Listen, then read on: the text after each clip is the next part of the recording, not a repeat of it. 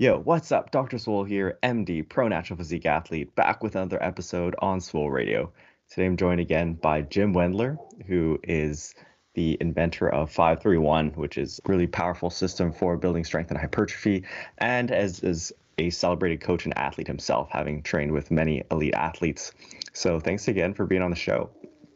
Thank you, Bill. I appreciate it, man. I hope things are well. We talked a little bit prior to this, so I noticed how you now can introduce yourself as pro. Right? The new intro. Is that how you introduce yourself to girls and on my resume? That's right. Fuck the MD stuff. Put the pro in there. Oh yeah, exactly. All right. So all right. Today we're going to be talking about accessory movements for hypertrophy and strength. And I think this is going to be a really fun chat. I think everyone loves talking about accessories, and there's a big question I remember when I was starting out, was kind of choosing your other lifts around the big three. So we're going to be talking about, first of all, is favorite variations of the big three movements, or favorite squat, bench, and deadlift, and then some of the accessory movements that he likes to program for athletes. And we'll talk about some of the advantages of these different lifts, as well as some do's and don'ts and technique tips. So yeah, Let's get right into it. I guess starting out, Jim, I wanted to ask you, when choosing your accessory lifts, what should be the goals of having these movements? Well, I guess technically it depends on what your goals are. So as an example, with the kids that I coach, our primary focus is, we call it, building armor, building mass. Remember, these are, 14, 15, 16, 17-year-old kids. So I have a bunch of statements. I always say you want to win the battle of the bus. So when the kids walk, this is football, by the way, in case anyone didn't notice. The battle of the bus means when you walk off the bus, you'll all look strong and huge, okay? Or the prom muscles, or whatever else you want to call, even though girls don't really care, even though we think they do. So, but that, for those kids, if you don't have at least some muscle mass, that's the most important thing, because in order for these kids to get faster and stronger, they need to put on some muscle mass. Mm-hmm. Now, people will always argue, well, bodybuilders, Jay Cutler, Ronnie Coleman, they're not faster than X, Y, and Z. It's like, well, exactly right. They've gone much more overboard. But if you have a kid who's 6 foot, 130 pounds, my primary goal, besides building a general physical preparedness base, is to put muscle on him. If we can put muscle on him, we can get him stronger. He will be faster. He'll be more agile. And that's just the truth. I think a lot of times, I'm going to start going off on a tangent, so I apologize. Oh yeah, no, go for it. I think a lot of times we will see the same, let's say you have like a giant linebacker who play in the NFL. I'm just giving this. And he's, 6 foot, 235, and he does all these crazy specific kind of training, and they try to apply that to a, 5'8", 130 pound kid. Well, the issue is he doesn't have the same kind of muscle mass. He needs to get to that point where he can do more specialized stuff. I think a lot of times people try to put at the advanced ideas before they even have any kind of physical base, and that includes building muscle. So with that in mind, the other thing is, once you get to a certain point, let's say you're powerlifting and your main goal is to have even if you're not competitive, you want to have a bigger squat. Mm-hmm. If you already have a ton of muscle mass on there, putting more on is probably not going to help you out, okay? So to do so would probably just take away from whatever else you're doing. So at that point, your assistance work would be only to help build the lift. So I found myself, obviously early on, it was just getting big and, having to get in a pump. That's all I cared about. Not all I cared about, but that should have been more of my focus. And then as I, started squatting heavier and heavier, and this is probably 13 years or so into training, then I could specialize a little bit to increase those lifts. And then the other thing is, even at that, when I was 26, 27, 30 years old, I still had to make up for some lost time of muscle building that I didn't address when I was younger, because I was an athlete. Everything was done for athletics, and I didn't have a good grasp on everything I need to do. But the bottom line is muscle mass first. And the funny thing is whenever I bring this up, invariably someone says, well, so-and-so, my uncle, he weighed 165 pounds. He did bench 500 for 38 reps, dude. It's like, well, first you can't use the exception to prove the rule. Yeah. And the other thing is I have been around my life, like some smaller lifters, like 165ers, for example, who were insanely strong. I mean, like the best lifter I've ever seen compete in the meet was a 165er. And so they would use that muscle mass thing, except if I showed you a picture of his back and you saw his chest and his shoulders, you'd be like, holy shit, his back rivals any bodybuilder's back I've ever seen. So even when you're smaller and stuff, that still is incredibly important to build that kind of mass. So, but generally speaking, everyone could use a little bit of, especially younger beginner lifters or especially even older lifters. I think it's super important. Even my parents are 74, 75 years old, and they are always going on these crazy bike trips across Europe or whatever. And I always tell them the most important thing at your age is just to make sure you have muscle mass, because that starts to fade. Yeah. That's a huge thing. And the other thing is this is going off script here, but the other thing at that age, obviously you don't have the testosterone, but you can build some muscle without totally slamming yourself. You don't have to squat 500. You don't have to do singles on the squat. So anyway, there you go. So that's really the primary function, is at least in my eyes, and how I apply it to my kids that I work with. So my 10-year-old son, our training is, he trains every single day. And he has basically 3 facets of his training. And one is what I call GPP or grinder work. This includes calisthenics, body weight movements, a lot of prowler work. His other is for like the main lifts, like we do squat, bench, deadlift. We do all that is what I call the berserker lifts. And the berserker lifts, you do them with Vikings, berserker. We all want just power and speed and precision.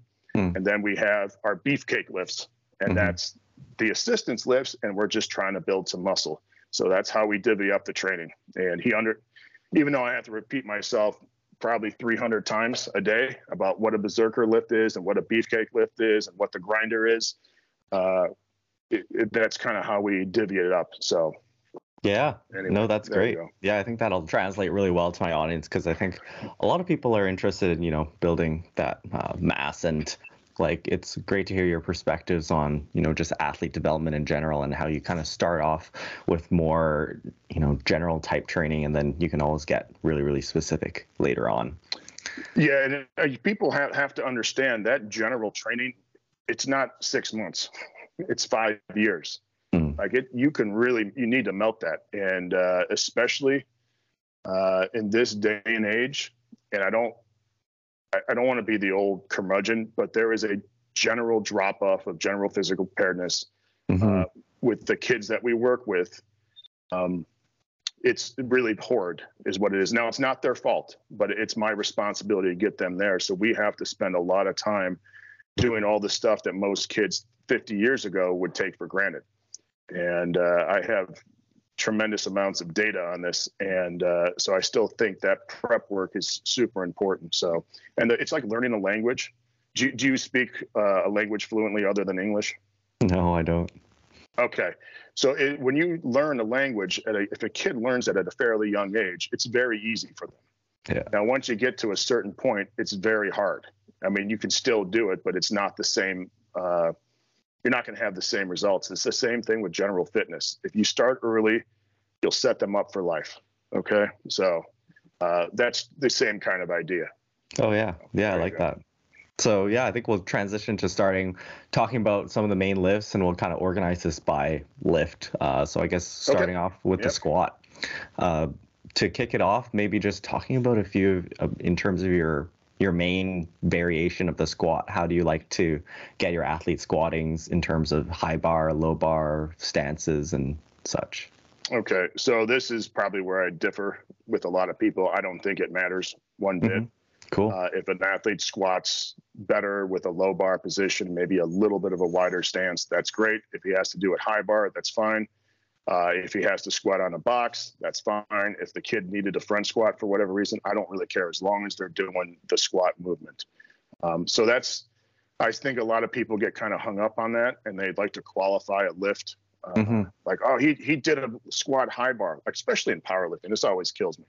Like, he squatted 880 with a high bar. I'm like, you know why why that guy uses a high bar? It's not to impress you. It's because he's stronger at a high bar. Because it's powerlifting. That's his whole goal, is to lift as much weight as possible, not to make the lift more difficult. So I am of the idea that as long as you're doing something, that's the most important thing. So we'll just work with the kid as much as we can. Now, obviously, there's some general things, put the bar on your back. Like, we always start with that stuff. And we always start with, the basic stance, and then we'll start farting around from there and see how the kid does. So one of the big things is, just like I talked about with my son, we use the main lifts. We never overload them to a point where like the form starts breaking down, So we use that same idea. We want, on the main list, we want power, speed, perfection. Every rep is perfect. You're not just doing this on the bench. You're boom, locking out, having a great eccentric phase. It's not just flopping down on your chest, stuff like that. So with the squat, I don't just like any other lift, really, it doesn't really matter. To me, it doesn't, as long as you're doing the movement. And then once we get to that point, we can start loading as long as he's, ready for it. So even with my youngest kid, he could dumbbell squat like a champ, holding the dumbbell here, goblet squat or whatever.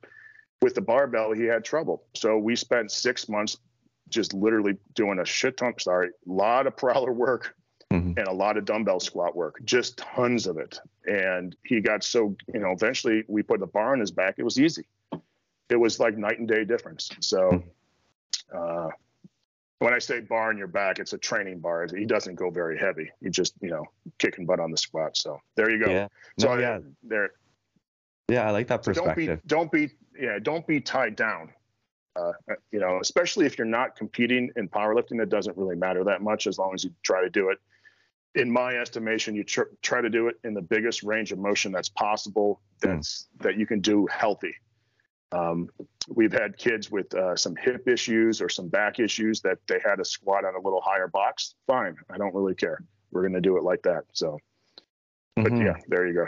Yeah, that's a great perspective, I think, in terms of not getting married to one setup, where I think that a lot of it comes down to nuances with people's body proportions and like limb lengths and that kind of thing. And people will find ultimately that one form of the lift just grooves better for them. And that they just feel stronger and feel good with that. So that's usually what I recommend as well for people.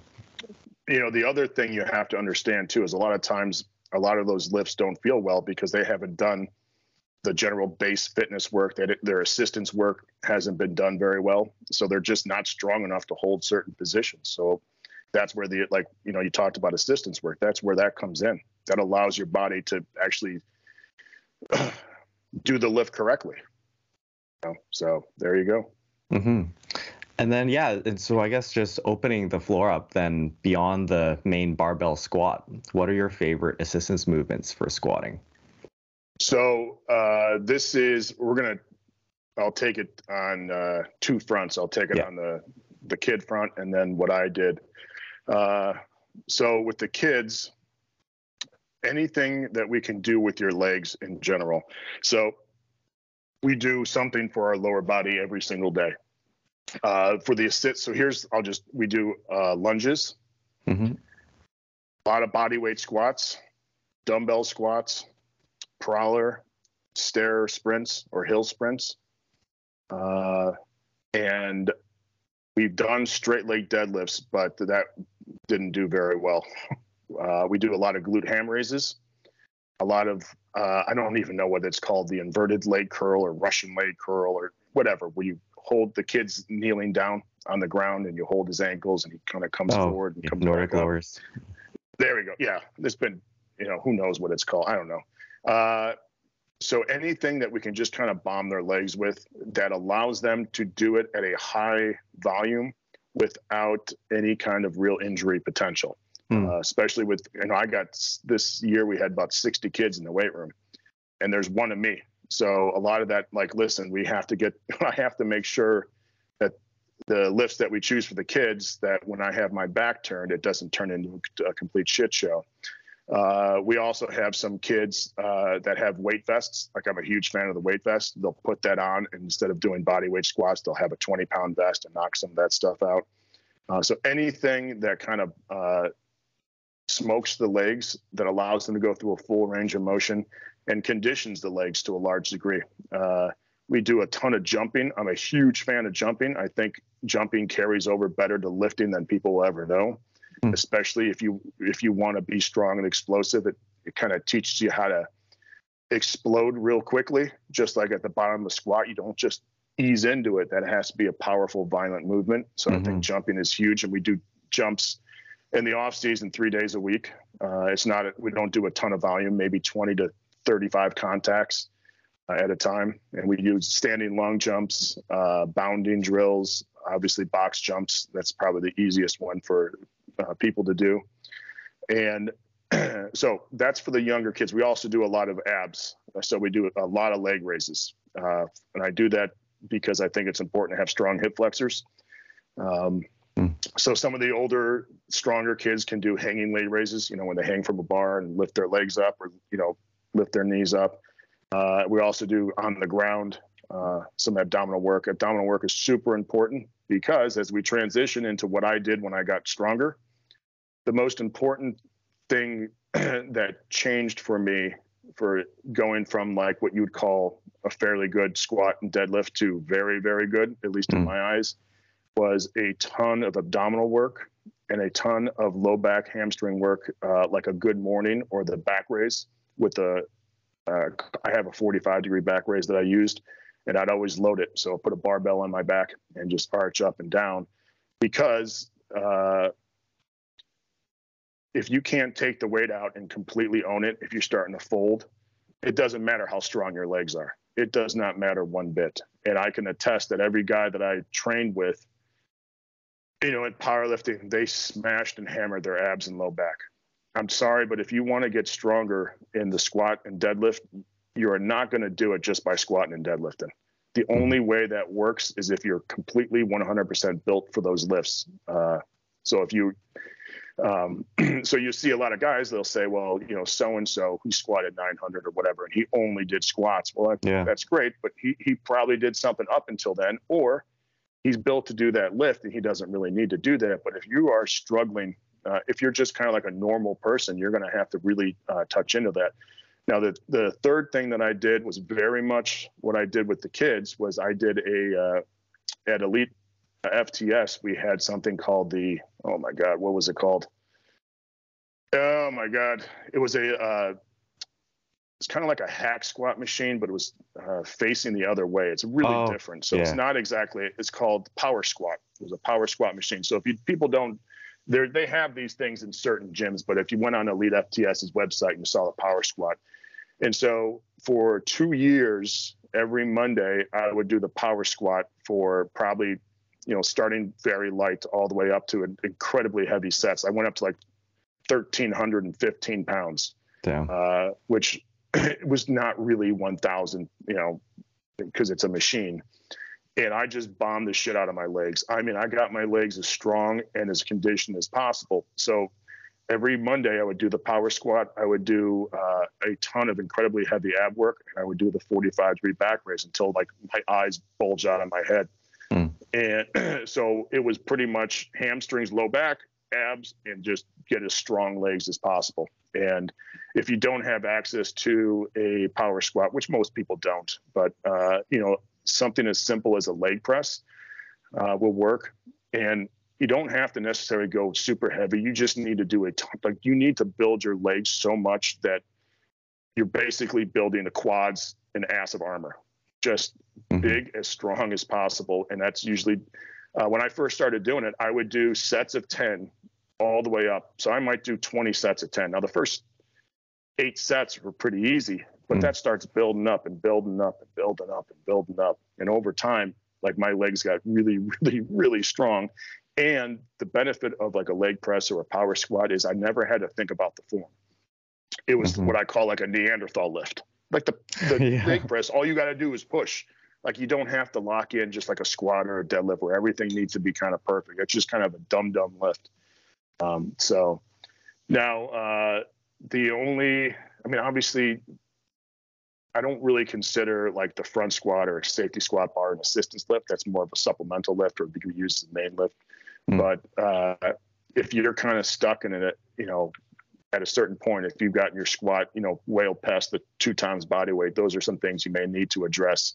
But yeah, I would say it's at the beginning, you need to develop just basic leg condition and strength with some abdominal work. And then as you start to get farther away and get stronger, you need to really kind of hone in on the stuff that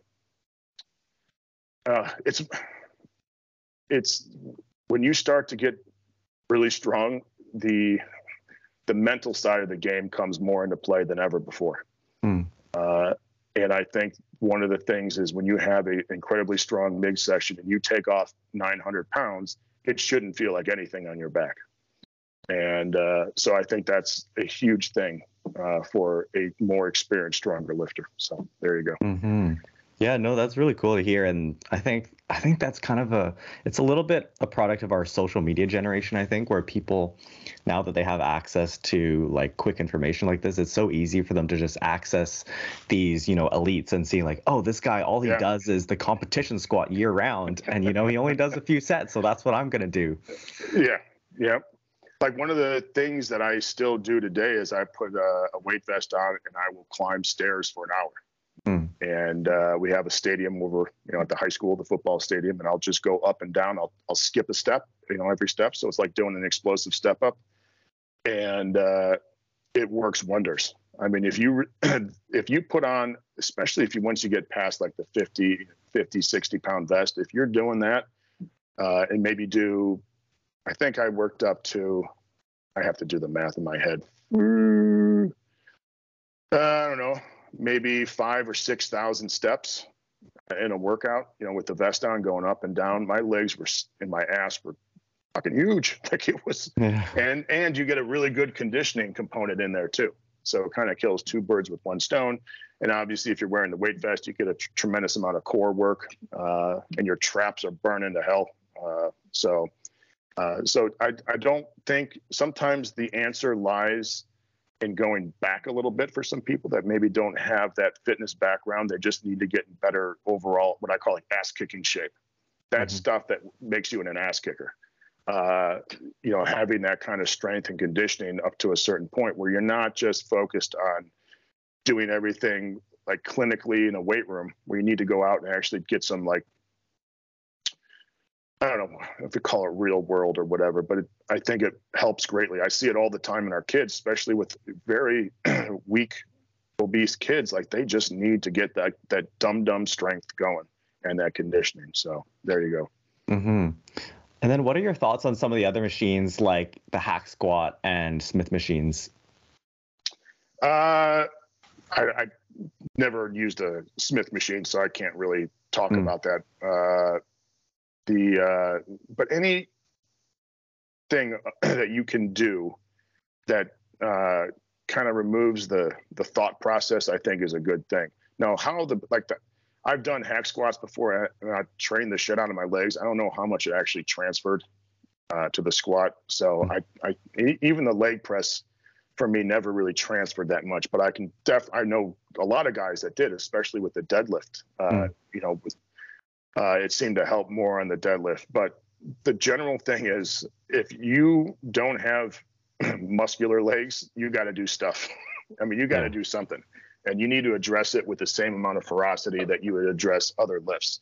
And I see, and I was guilty of this too for a little bit, that I didn't apply that same kind of, you don't have to hit an ammonia cap before you do your hack squats. But if you want to get better, you're going to have to push harder. That's just, I mean, I think people kind of lose that sometimes. That doesn't mean that every workout's going to be a, gold medal day. But like we have one of our, I don't know what you call it, like one of our badges of honor for freshmen football players is they have to dumbbell squat a 50-pound dumbbell for 50 straight reps. And it's become kind of a badge of honor. And we have, I am a huge fan of the dumbbell squat. It's very easy for the kids to do it, meaning that their technique is really solid. Number two, if you do it for a long period of time, you'll be surprised how big your arms and traps get because you're holding a heavy dumbbell here. It allows for most kids have a much better range of motion because the weight is not as heavier, so they're not like cutting their squats. And we had, I think, 7 kids be able to do the 150-pound dumbbell for sets of 20 to 30 reps on it. And just the sheer brute strength of picking that dumbbell up, because no one can hand you the dumbbell. You can't like set it up on a high bench and kind of get under it. You have to, if you can't pick it up, you can't do it. That's part of the thing. So and I was never a big fan of the dumbbell squat because I was so entrenched in I lifted with guys that if you didn't bench 600, you were being made fun of. I mean, that's a weird world to be stuck in. And then I go to a high school gym and I'm like, holy shit, like this is a whole other, it is so far beyond what I was used to. And and the kids were very untrained that, I'm like, well, shit, what do we do? And I gave it a shot and I couldn't believe how the success that we had for a younger lifter. So generally we try to do, it's half your body weight for 20 reps. That's generally like, if you can get there, you're going to be okay.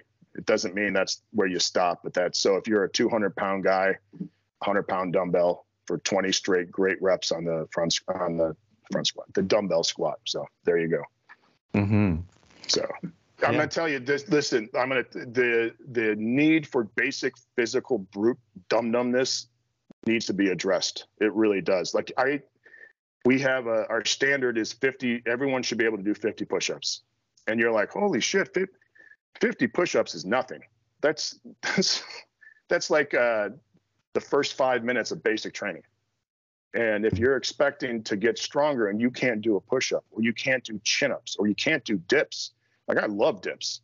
That's like a dumb exercise too.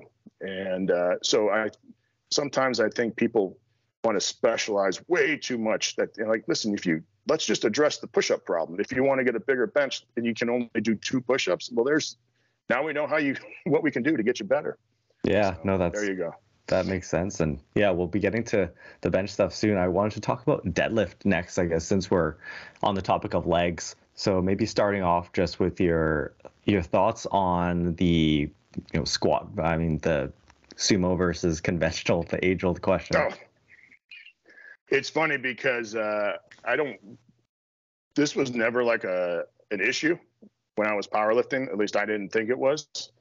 And then I don't really go on social media or anything, but I saw some guy at a meet who had a crazy deadlift. It was like 900 something.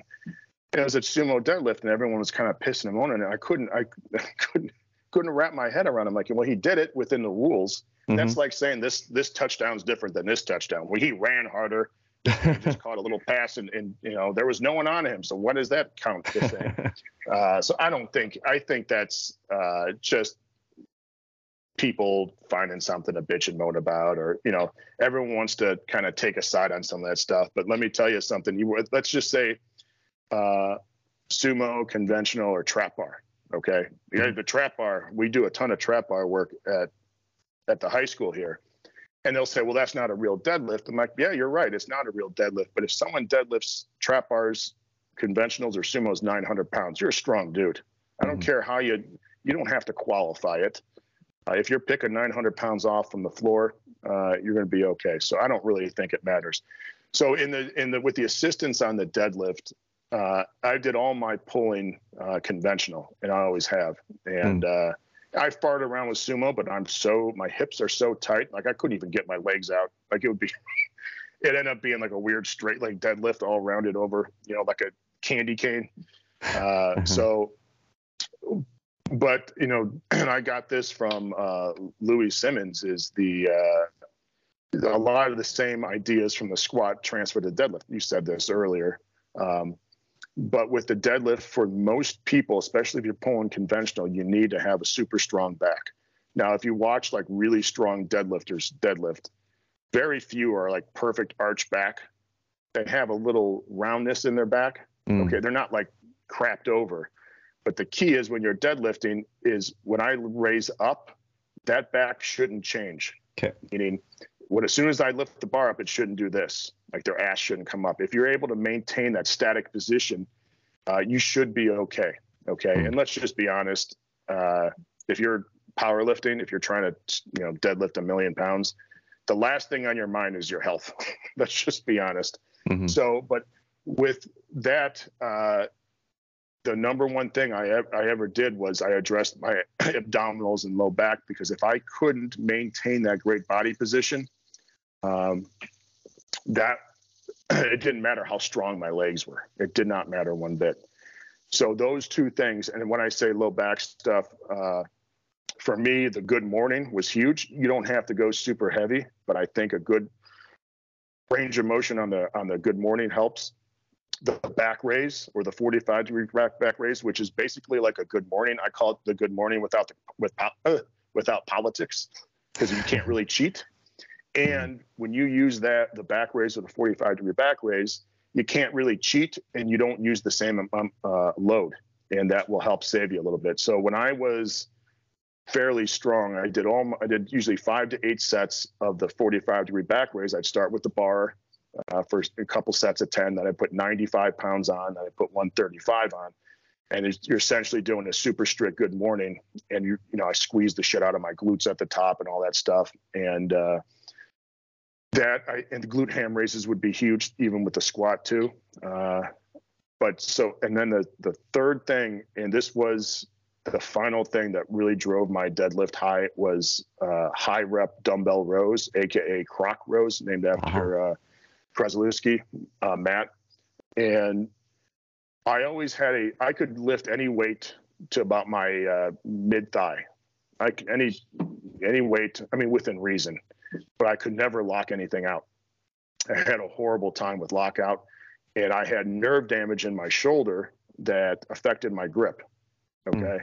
So when I started doing the high rep dumbbell rows, that fixed my lockout at the top and fixed my grip issues. Okay. So and I couldn't believe it, because it's like, it's an upper body movement. What the hell? So here's what happened. And this is, when I started doing those, remember my left hand, I had no feeling in these two fingers at the time. So I had a horrible time. So I did a test, and I did the 150-pound dumbbell row for 6 reps with my bad arm. That's all I could hold. Horrible. So for like 2 months, all I did was, every time I did any kind of, I did it on my bench day too, because it's great for your bench. Terrific for your bench, because you have to, your upper back and holding that position, especially when you're benching raw, super important. But my grip became like ironclad. So about 8 weeks later, maybe 12 weeks later or something like that, I tested again. Again, all I did was like rows and chin-ups, rows and chin-ups, rows and chin-ups. I did 150-pound dumbbell for like 28 reps per arm. I did a 200-pound dumbbell for 6 reps with no straps. Okay. So it got to a point where my grip was no longer an issue. I had an ironclad grip, because you try rowing a 150-pound dumbbell for 30 reps or so, your hands, feel like you can choke. You can take out like someone's trachea. And so when I started doing that, I never had an issue locking out ever again. It became it completely wiped it away. And then, so I started doing both, what I call like high rep dumbbell rows without straps and with straps. Now these kind of, sometimes they're not like the, picture perfect rows. You're just kind of I call it grunt fucking the weight up. You're just rowing like you actually want to kill someone. And I ended up getting, going up to like a 230-pound dumbbell for 25 reps with straps. And people can, and I would too. I would see that and be like, well, are you really doing anything? And then you go deadlift and you're like, oh my God, am I so much stronger? So I think in my estimation, for the bench and the deadlift, that the dumbbell row is a huge thing. So what I did was I came up with some standards, and it became the bare minimum would be half your body weight. So again, if you're a 200-pound man, half your body weight for 20 reps. Intermediate would be 35, and advanced would be 50. And when I issued this, especially on my forum, people were like, "Oh, you're nuts." And then some of the old guys like, "Well, dude, I'm telling you, it makes a difference." And you wait till you see if your grip ever has any issues, or if you have any problems locking out, or when you bench, if you can't ride on your upper back and support that weight perfectly, if you take it out and kind of sink, your upper back is not strong and thick enough. You talk about how important hypertrophy is. One of the greatest bench pressers I've ever seen in my life was George Halbert. And he benched, he benched from 198 all the way up to 275 class. Well, George, and this was in probably 2000, he benched 683 at 198, which is at the time was such a colossal jump from what everyone else. So this was probably, I don't know, maybe 6 months after he did that. I met George Halbert at my first powerlifting meet. And so I saw George head on, and he was a definitely strong, muscular dude. George turns to the side, and his back and chest were comically large. Yeah. It was like a caricature. And I was like, oh my God. And so I understood, Louis always preached upper back, upper back, upper back. And then you see it in person. You're like, oh, that's, I'm nowhere where I need to be. So I think those three things, the abdominals, lower back, and rows, will help just about anyone. And then obviously any kind of dumb leg stuff really, really helps, because you need to drive off the floor with incredible amount of, you have to ease the bar off. We call it taking the slack off the bar. But once you get that slack out of the bar, you have to accelerate. And if your abs and low back aren't strong enough to handle that acceleration, that power, then you're just going to fold over and you're never going to lock out the weight. So there you go. Pretty simple as far as I'm concerned. So again, if you were going to really break it down for like the average guy, I think the abs and low back would be huge. And then you have the dumbbell squat, minimum half body weight for 20, and the dumbbell row. I think those things would help just about everyone. So, and to be completely honest, when I started understanding this, everything kind of changed. When I'm like, listen, the main lifts are super important, right? They're like the meat. When you're making a stew, that's like the meat. But you need those other things too. And I think people need to kind of push those a little harder if they want their squat, bench, deadlift to go up. So, and no one ever got smaller legs by doing, high rep leg press or picking up a 150-pound dumbbell and knocking out 100 reps over a workout. It's like no one's ever going to get weaker, so there you go. Yeah, that's the thing we're learning about, hypertrophy now, how seeing the science catch up with things where you can really build muscle in a really wide range of reps. And, you know, I totally see the value in going for the high reps. It takes a lot of grit, though. Yeah. And I think, the other thing is, and I saw this with the kids I work with and the guys I train with, was I think a lot of that stuff, like you said, builds grit. I think it builds an attitude, a fierceness that you need to handle big weights. Now, not everyone probably needs this, but if you want to get stronger and really you got to, start pushing past what you think is normal. Your attitude needs to be such that you're willing to fight. And a lot of that stuff, I think, builds that fight. You have to learn how to be incredibly uncomfortable. You have to go into that dark part in your head.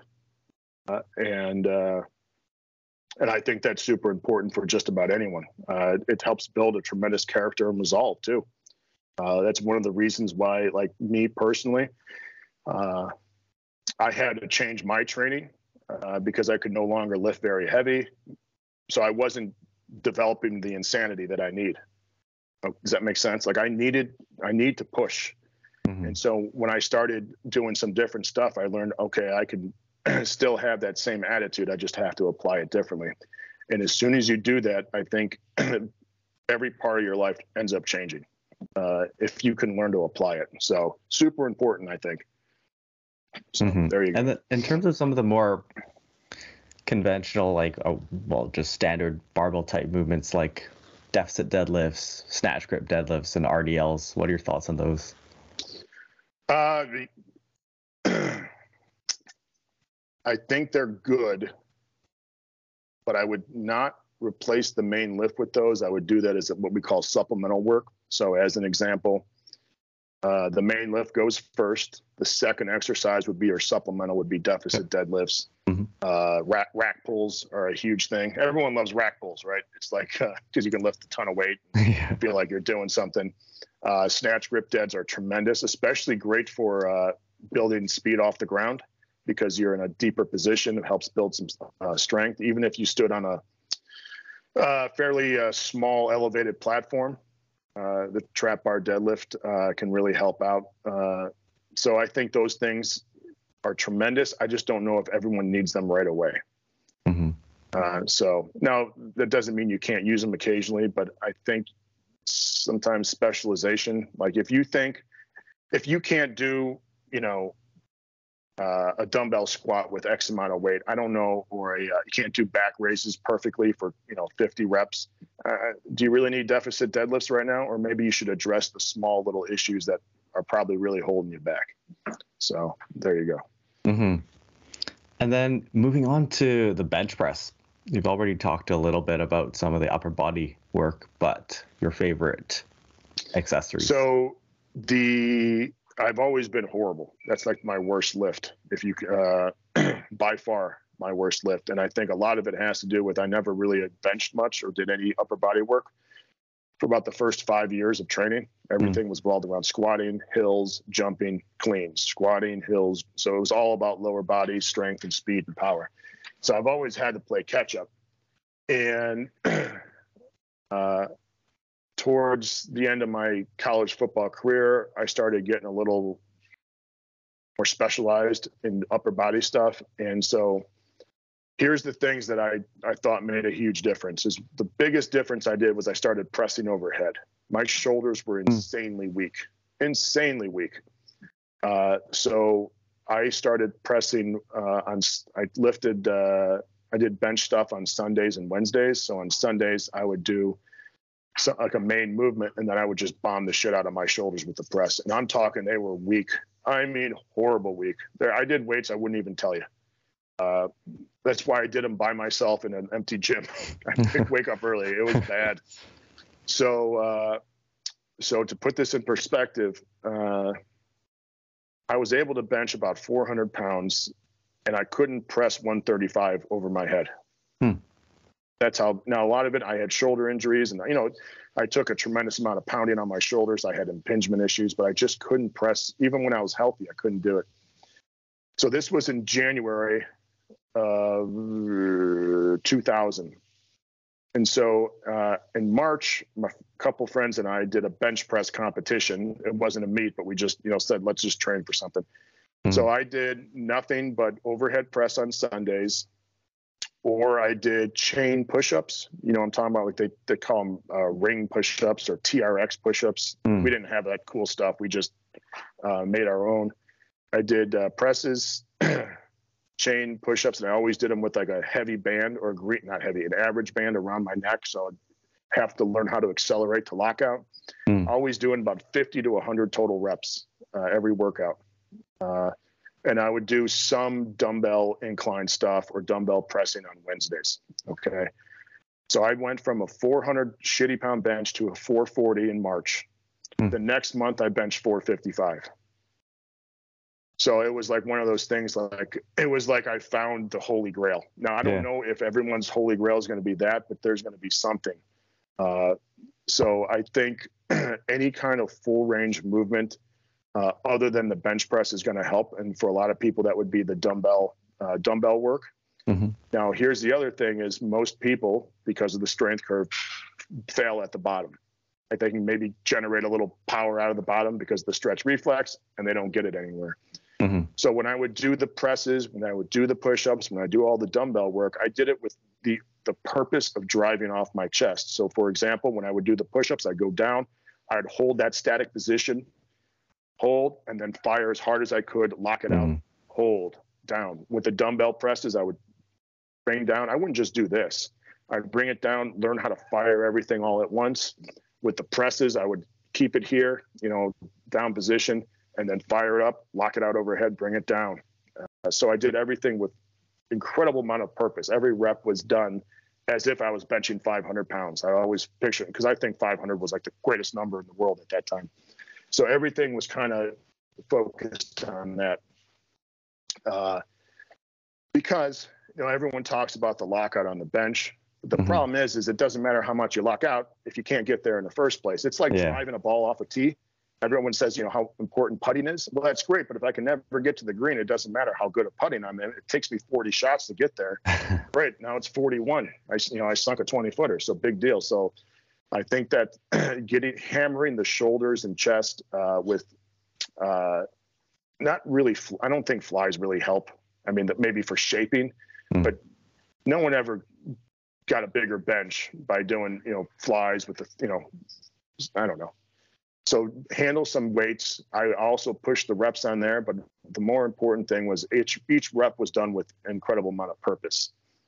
Even like, for example, when I would do the back raises, I'd go down and I kind of feel myself tense up. I'd slow down and then I would gather momentum and hold at the top when I was doing the back raises, just like when you deadlift, right? You can't just jerk the bar off the floor when you deadlift. So having that kind of focus when you're doing the assistant flips, I think is super important. Even with like the dumbbell squat, you have to hold. I want our kids to hold at the top and not arch back. So they build a tremendous amount of tension in their body. And when they want them to control on the way down. And when they drive up hard. I want that. I don't just want reps. I want explosive, meaningful reps. So again, you can hem and haw a little bit about what an exercise to do, but I think what's really important too is having, again, we talk about building grit, having that attitude when you do something. I think that carries over more than people think too. Yeah, that's a really well said, where you really want to have that intention behind your all of your lifts, as you said, not just finishing your barbell squat and being like, okay, I'm done for the day, I'm not going to actually try as hard with this other stuff. So I just and I think once people know what their goals are, then I think you're able to kind of ascertain how you're going to go about it. If you're just kind of going in there to do something, that's fine. But when you start having true purpose and true intent, everything starts to change. And I've seen it happen with, it usually happens junior year with our kids when they understand how to train and what's expected of them. Everything, like their entire lives change, their bodies change, their attitude changes, because now they understand what they're doing is for a purpose, and they're doing it with that attitude. And I can't say enough about that. So. And then what are your thoughts on? Go ahead. I'm sorry. Oh yeah, no, the mindset is key. What do you think about some of the partial range pressing, like floor presses, pin presses, board presses? Well, I like doing the floor presses. I think I got a lot out of floor presses. Again, but I was already a fairly strong lifter at this time. Got it. We did a ton of board pressing too. The problem is I got good at board pressing because I learned how to board press better. Once I stopped learning how to board press better and had intent to the board press, I don't know if this is going to make sense, then I got better at it. So then I got stronger bench. Okay. So as an example, if you ever see like a 2 or 3 board press, there's a way you can cheat. You can kind of bring the barbell into the board, kind of sink, and then launch it off the board. Okay. All right. So I learned how to do that. The floor press, you can't really do that. But anyway, with board pressing, I learned how. That's because your goal is to lift as much weight as possible. So you're just like, I'll find my ways around it. And so what ended up happening is I got really good at board press. I think I had a raw board press, like a 2-3 board. I think I did 585 with a close grip. Crazy. And, but I don't think that transferred very well. So what I started doing was I would bring the barbell down and I would just barely touch the board and then try to grind it up. And boy, you talk about getting your ego slammed. You know, that's very, very difficult to do because you have to kind of stop midway. You're kind of isometrically holding, then you got to grind the weight up. You have no momentum. Now with the board or with the floor press, you can't really just, I mean, I hope to God you don't try to bounce your elbows off the ground. But we did I love the floor press. And because I was a fairly explosive lifter, the one thing was we would drape the heavy chains over the barbell. So every set was done with, I think, 2 chains per side, so that I don't know how much that is. It's 44 extra pounds.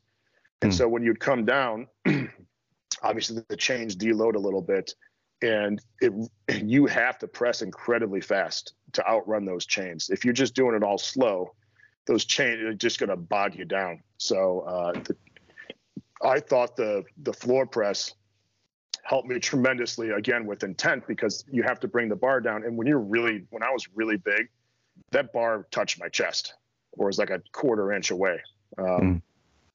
So, you know, obviously I was much, much heavier, and I had a bigger back and bigger chest, and let's just face it, a bigger stomach. So, but again, I think when I did that with intent, I think that really, really helped me. Again, it's treated just like the deficit deadlift. You're more than welcome to do it. I don't know if I would replace the bench or the press with those things, but as a supplemental movement, I think they can have merit. But again, if you can't do 50 push-ups, you really think like doing a 2-board press with 85 pounds is going to help you? Like you gotta kind of understand where this all fits in. Like the kids I work with, we never do any of that stuff, you know, and they just haven't earned the right to do them yet, you know. And plus, I mean, they're young kids. So if you're older, more experienced lifter, you may have to tap into that stuff, but I don't think a lot of people really need it. So, but when I was much stronger, like we had to use some variations. You know, we do a lot of add some bands or chains to the bar. What else did we do? The Swiss bar, the cambered bar, stuff like that. At the end of the day, you're still just pressing. You know, it's not terribly complicated. So, again, purpose makes a huge difference when you really want to increase your strength. So. Yeah, I like how you really come into these accessories with an intelligent idea of how you want to transfer, right? Where you're talking about the board press and how you can basically turn it into a different lift if you wanted to, right? By like kind of torquing your shoulders or like twisting things around a little bit. Where if you want to get stronger, you really want to think about how to transfer it, like really thinking about explosion off the bottom and pressing and such. Now, you know, the one thing that I can't expect a 15-year-old kid to understand this stuff. So the only thing that we teach is control on the way down. We want I want you to be in control of that barbell, not the other way around. Control and then power on the way up. Control on the way up, but I want power. So I want them to learn how to push, you know, with intention. So if you're not, I wouldn't expect them to understand how to floor press, like, you know, how to translate that. So, again, if you're kind of beginner, that's all we're looking for is control. You should always be in control of the barbell, the dumbbell. If not, the weight's probably too heavy. It's funny because it's when someone sends me a video of them like squatting and it's like, you know, just an absolute clusterfuck. And I said, well, does this look like, is this how 95 pounds looks like? Like, well, no. I'm like, well, magically, if you use the correct weight, your form gets better. So you have to use the appropriate weight for whatever your body can handle. And as long as we're doing the reps correctly and we're building the assistance, over time, you're going to be able to handle 300 pounds just like you did 95 pounds. So a lot of the issues that I see are simply like a loading problem. They're just putting too much weight on there. And it's funny because people are like, you know, your scapula's not retracted and this and that. I'm like, well, he doesn't have that issue with a lighter weight.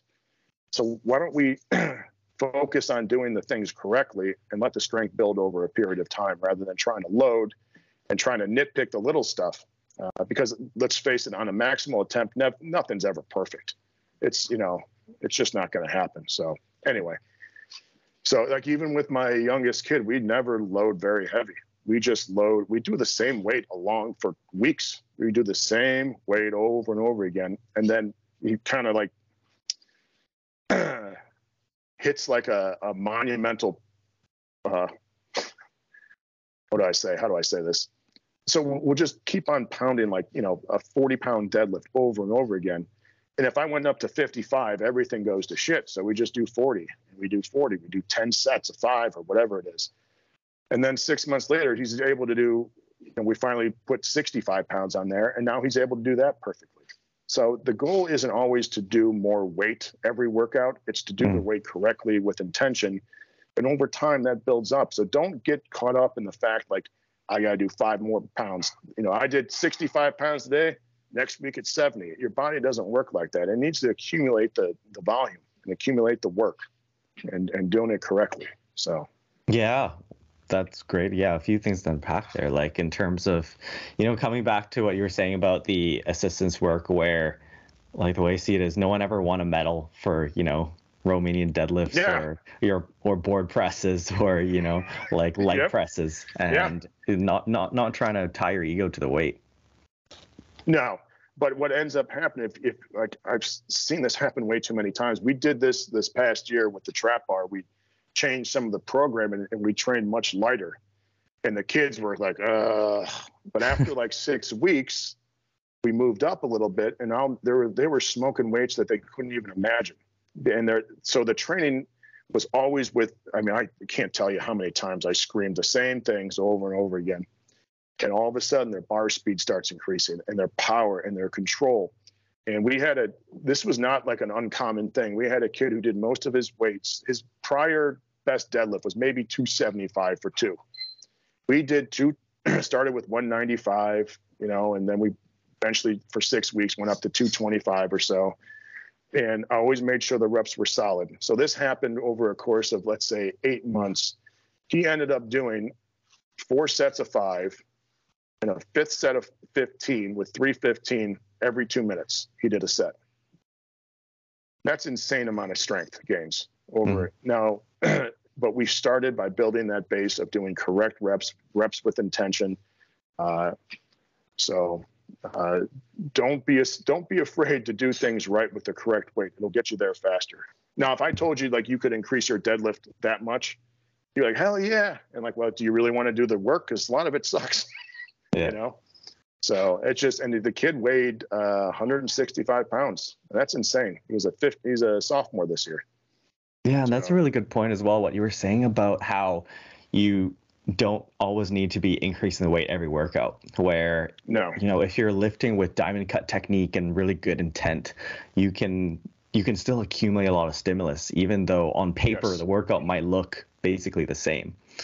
And it can lead to, really, really having breakthroughs in performance. Like our big thing was, like I said, I wanted, oh my God, it drives me nuts.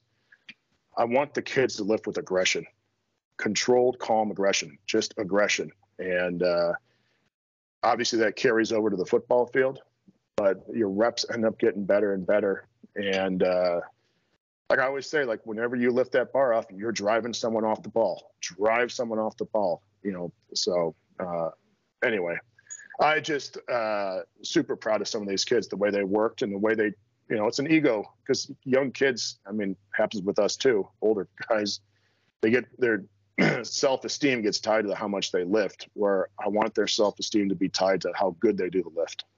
And I got this from a calisthenics guy. He always says, your reps are your reputation. Are you doing them with the correct integrity and character? And again, that doesn't mean just kind of doing this. It means everything is with intent. Everything is with power. So there you go. I say there you go all the time, so I apologize. Oh, good.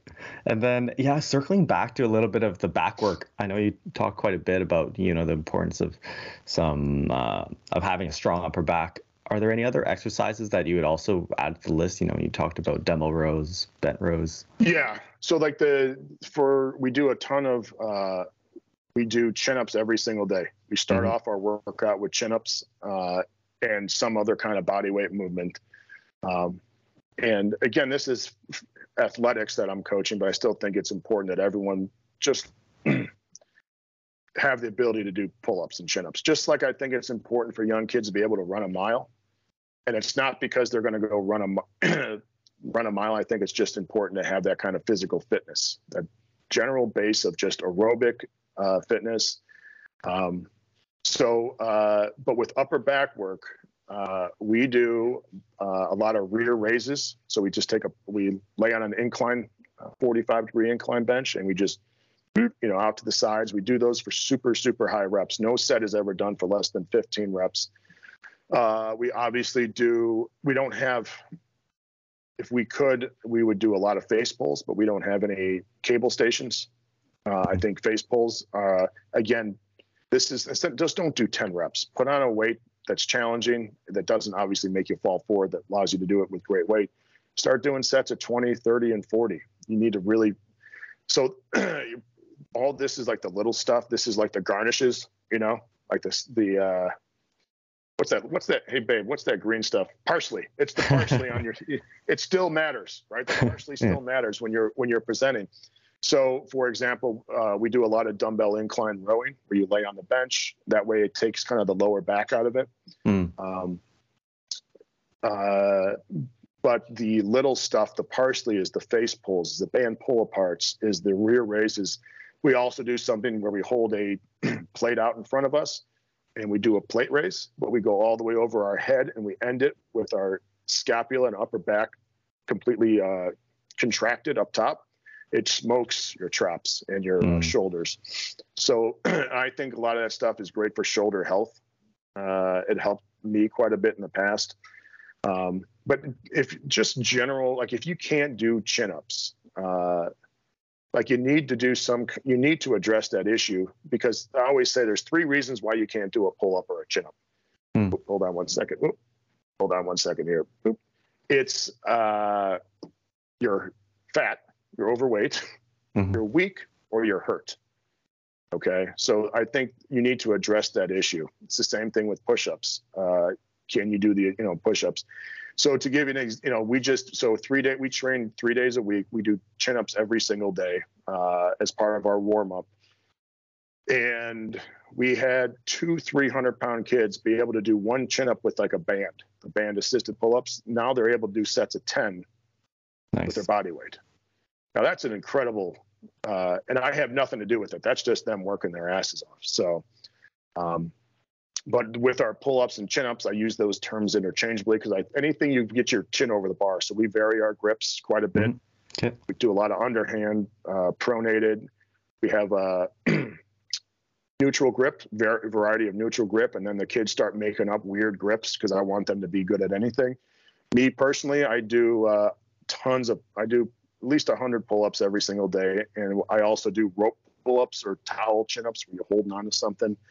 Again, great for your grip, great for your forearms, stuff like that. So you can never, a lot of people say like chin-ups aren't great for your back. And I'm like, I don't do them just for the muscular back. We do them because that's a physical movement you should be able to do as a human.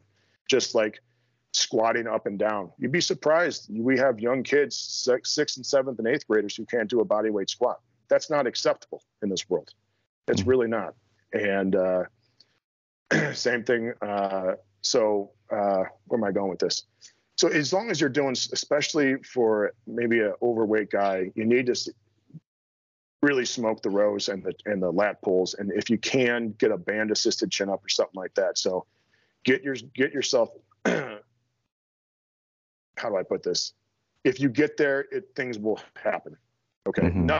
There's no negatives of an overweight guy leaning out, being able to do chin-ups. It's not like, I got cancer. Why? I did chin-ups. Like no one's ever gotten weaker by doing that stuff. So, and the other thing is, if you have that ability now, do not lose it. So that's, if you're an older guy and you can do chin-ups, it doesn't mean you have to do them all the time, but make sure you keep that in your training so you're always able to do it. You'll thank me in like 30 years when you're still 7 years old knocking out chin-ups. So. Yeah, I think that, people kind of, it's funny how you see this like lopsided approach to lifting where everyone puts their their egos on the bench, and pressing movements, whereas pulling and back work gets thrown under the wayside. And the way I see it is, you have to approach your upper back training with as much priority and as much, purpose as you're pressing. Like I program my weighted chin-ups and my rowing movements like a main movement, right? Like, and I got to the point where I was doing, weighted chin-ups with like 3 plates hanging from my waist. Wow, that's 35 really good. For sets of 5, and really going into it with the intent of getting stronger. And like, you see these people, like you see a dude who's benching, I don't know, like 275 or something, and then they're doing dumbbell rows with like 60-pound dumbbells, and it's like something's not right here. Well, it's going to catch up at some point. It always does. But there's a great video, and anyone watching this can access it. It's on YouTube.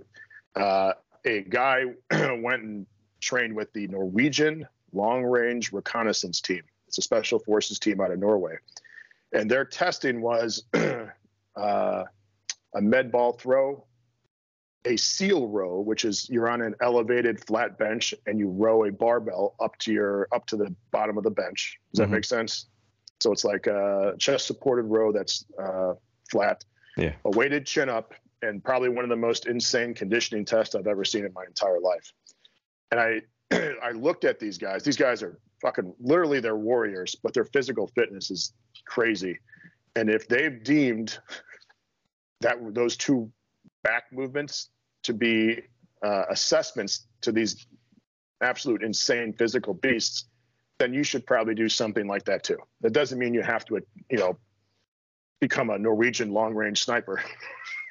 It means that they are important. So tremendous video. I can't remember the exact thing, but it is unbelievable, especially when you watch their conditioning test.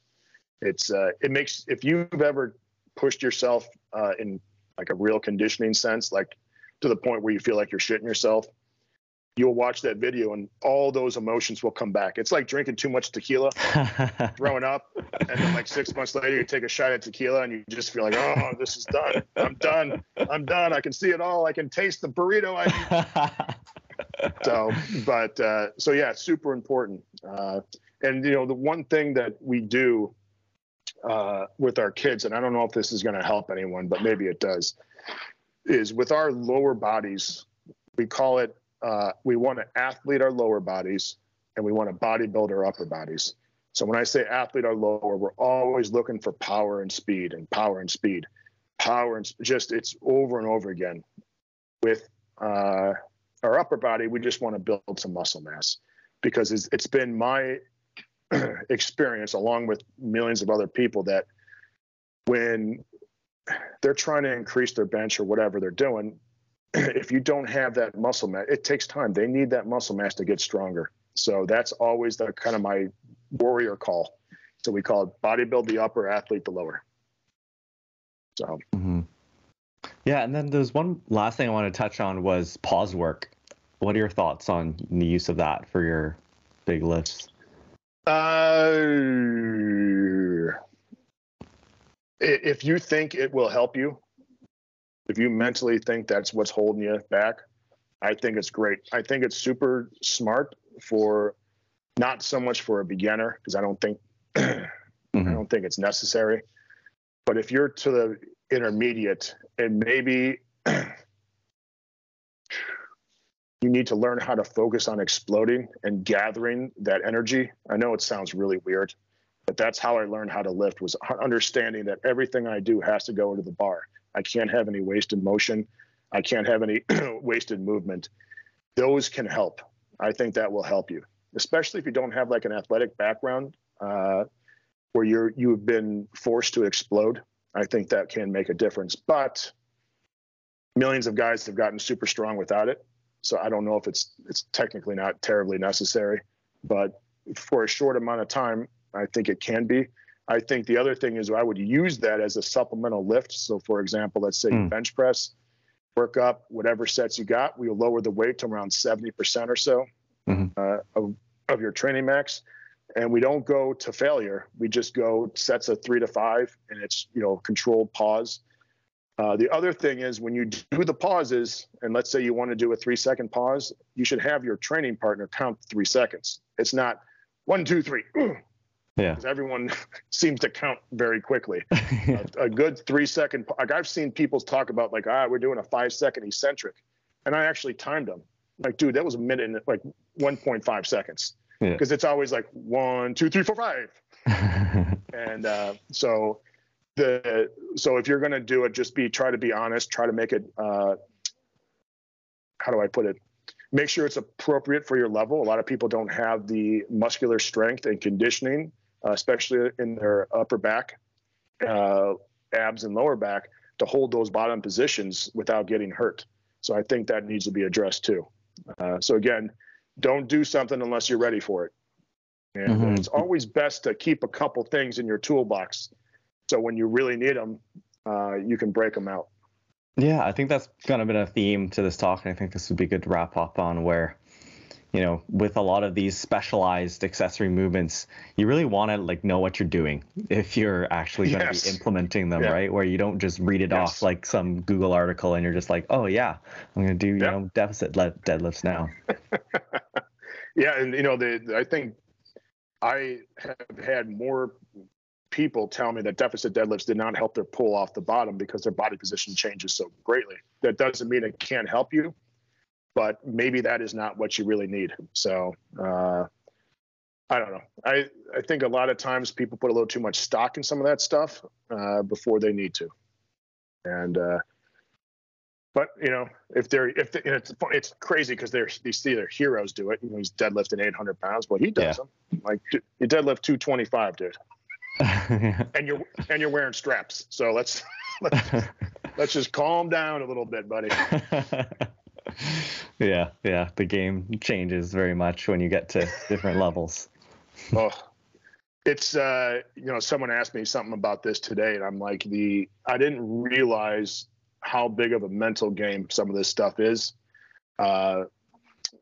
when you get to a certain level. And that doesn't mean obviously that you obviously have to train incredibly hard, but that training becomes very difficult when you get very strong, because let's say, for example, you're a 200-pound bench presser and you benching like 185, which is what, 90 some odd percent. Okay. It's much different than a 900-pound squatter squatting, what is that, 810? Yeah. No, or whatever it is. It's a big difference. Like, there is a real massive difference, even though the percentages technically line up. And like, even those guys, when they're working up to, let's say, 800 pounds, like when you're at 400 or 500 pounds, you can't just take it off and all willy-nilly. Everything has to be perfect. You get really hurt. And obviously the other big thing is, I don't think people understand this either.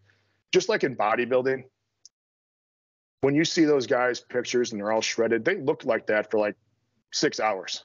Like, they're not walking around like that, you know, like every day. And just like when you see a guy deadlift 1,000 pounds, he's able to do 1,000 pounds at that moment. He's not, you know, 3 months before the meet, he's not deadlifting 1,000 pounds. It doesn't work like that. You can't. The higher you are, the harder it is to maintain that level. So that's why a lot of times younger lifters can lift pretty hard and pretty close to their max day in and day out, where the average lifter can't do that. They're just not. It's not. If you can, man, you're a one of a kind. Oh, here we go. I'm at 10% right now on my phone. I apologize. Oh yeah. Time to wrap up, but yeah, it's always great to hear your perspectives on things, and you know, you've had so much experience, and I think a lot of people will benefit from this. Well, I hope so. I'm really I've got that point in my life where I really want to give back. I think working with the kids has done best thing I ever did with my life, was because my high school was where I learned a lot of this stuff, and I think it's important. So if you are an older guy, and you have a chance, it doesn't have to be lifting, it can be anything. Please try to give back. In service, you will find it'll reward you greatly when you're in service of others. So yeah, that's great. And I'm like the most selfish person alive. I mean, so if I can do it, anyone can do it. So I love it. There you go. Where can people find you? Well, we have jimwendler.com, www.jimwendler.com. I'm on Instagram. I answer every question generally, as long as I see it on Instagram.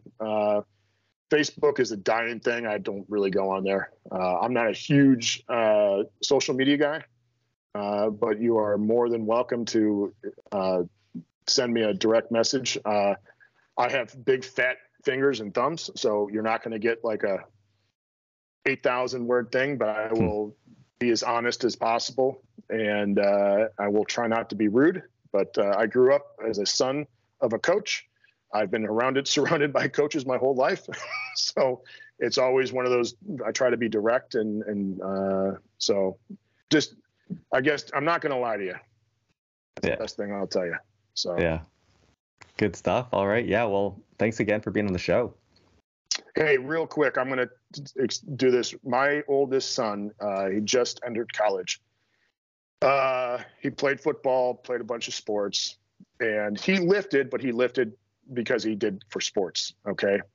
And he came out here during spring break. He lives with his mom, and we always train. I've always wanted to be an example. And he doesn't have access to a weight room. He's probably like a lot of people. He just decided one day, fuck it, I'm going to get in great shape. And remember, he didn't have access to a weight room. He had nothing.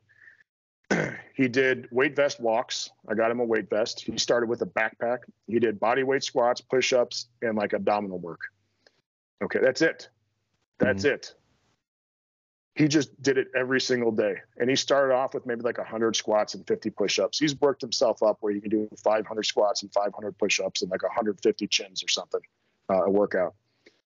He lost so much body fat. He is absolutely shredded right now. And it's obnoxious because he's like, Dad, check this out. I'm like, God, I don't need to see you again. The point of all this is it's a partial brag. I'm super proud of him, but you don't need a lot of specialty. You just need a lot of consistency and a lot of discipline to get there. Now, if he did this basically he did like a prison workout. He jumped rope. So the most important thing is the consistency and the discipline to do a lot of the stuff that maybe you don't really want to do. You don't need a specialty bar. You don't need a weight room with a million things in there. You just need to be able to kick ass on a daily basis. So there you go.